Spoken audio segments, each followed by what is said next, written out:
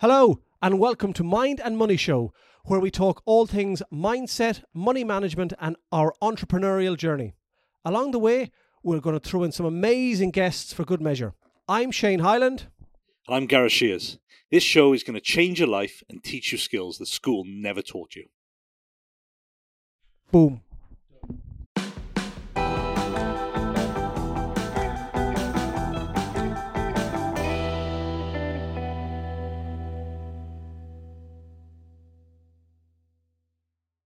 Now, we can all see 2023 is fast approaching, and we know now more than anything people are worried about money and actually being organised for the future.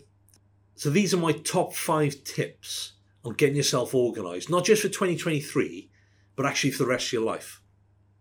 And in 2023, we're actually going to be running some educational and coaching courses around these topics. So keep an eye out for the news. Tip number 1, set financial goals. Take some time to think about what you want to achieve financially in the next year and beyond. Do you want to pay off debt? Save for a down payment on a house? Build an emergency fund? Set a specific, measurable and achievable, relevant and time-bound goal will help you create a plan to reach them. Tip number 2. Create a budget. A budget is a powerful tool that can help you track your income and expenses and make sure you're spending and saving in a way that aligns with your financial goals. There are many different ways to create a budget, but one simple method is to use the 50-30-20 rule, which suggests allocating 50% of your income to the needs, 30% to your wants, and 20% to savings and debt repayment. Tip 3, save for emergencies. It's important to have an emergency fund in case of those unexpected expenses, such as a car repair, or maybe your appliance has broken down the house, your boiler or something like that. Aim to save enough money to cover at least 3 to 6 months of living expenses. Now, this will help you weather any financial storms that may come your way.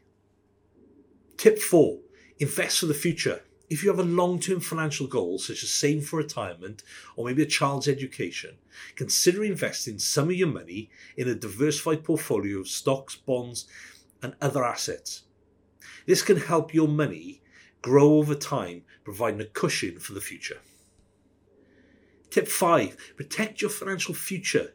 Make sure you have insurance to protect yourself and your loved ones in case of any unexpected event, such as a natural disaster, illness or injury. This could include health insurance, life insurance, and home or car insurance.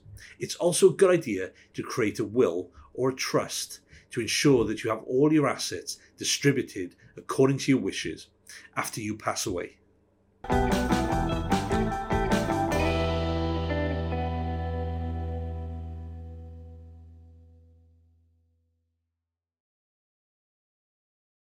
Thanks for listening, and if you enjoyed this episode, then please subscribe and remember to follow us on social media for more content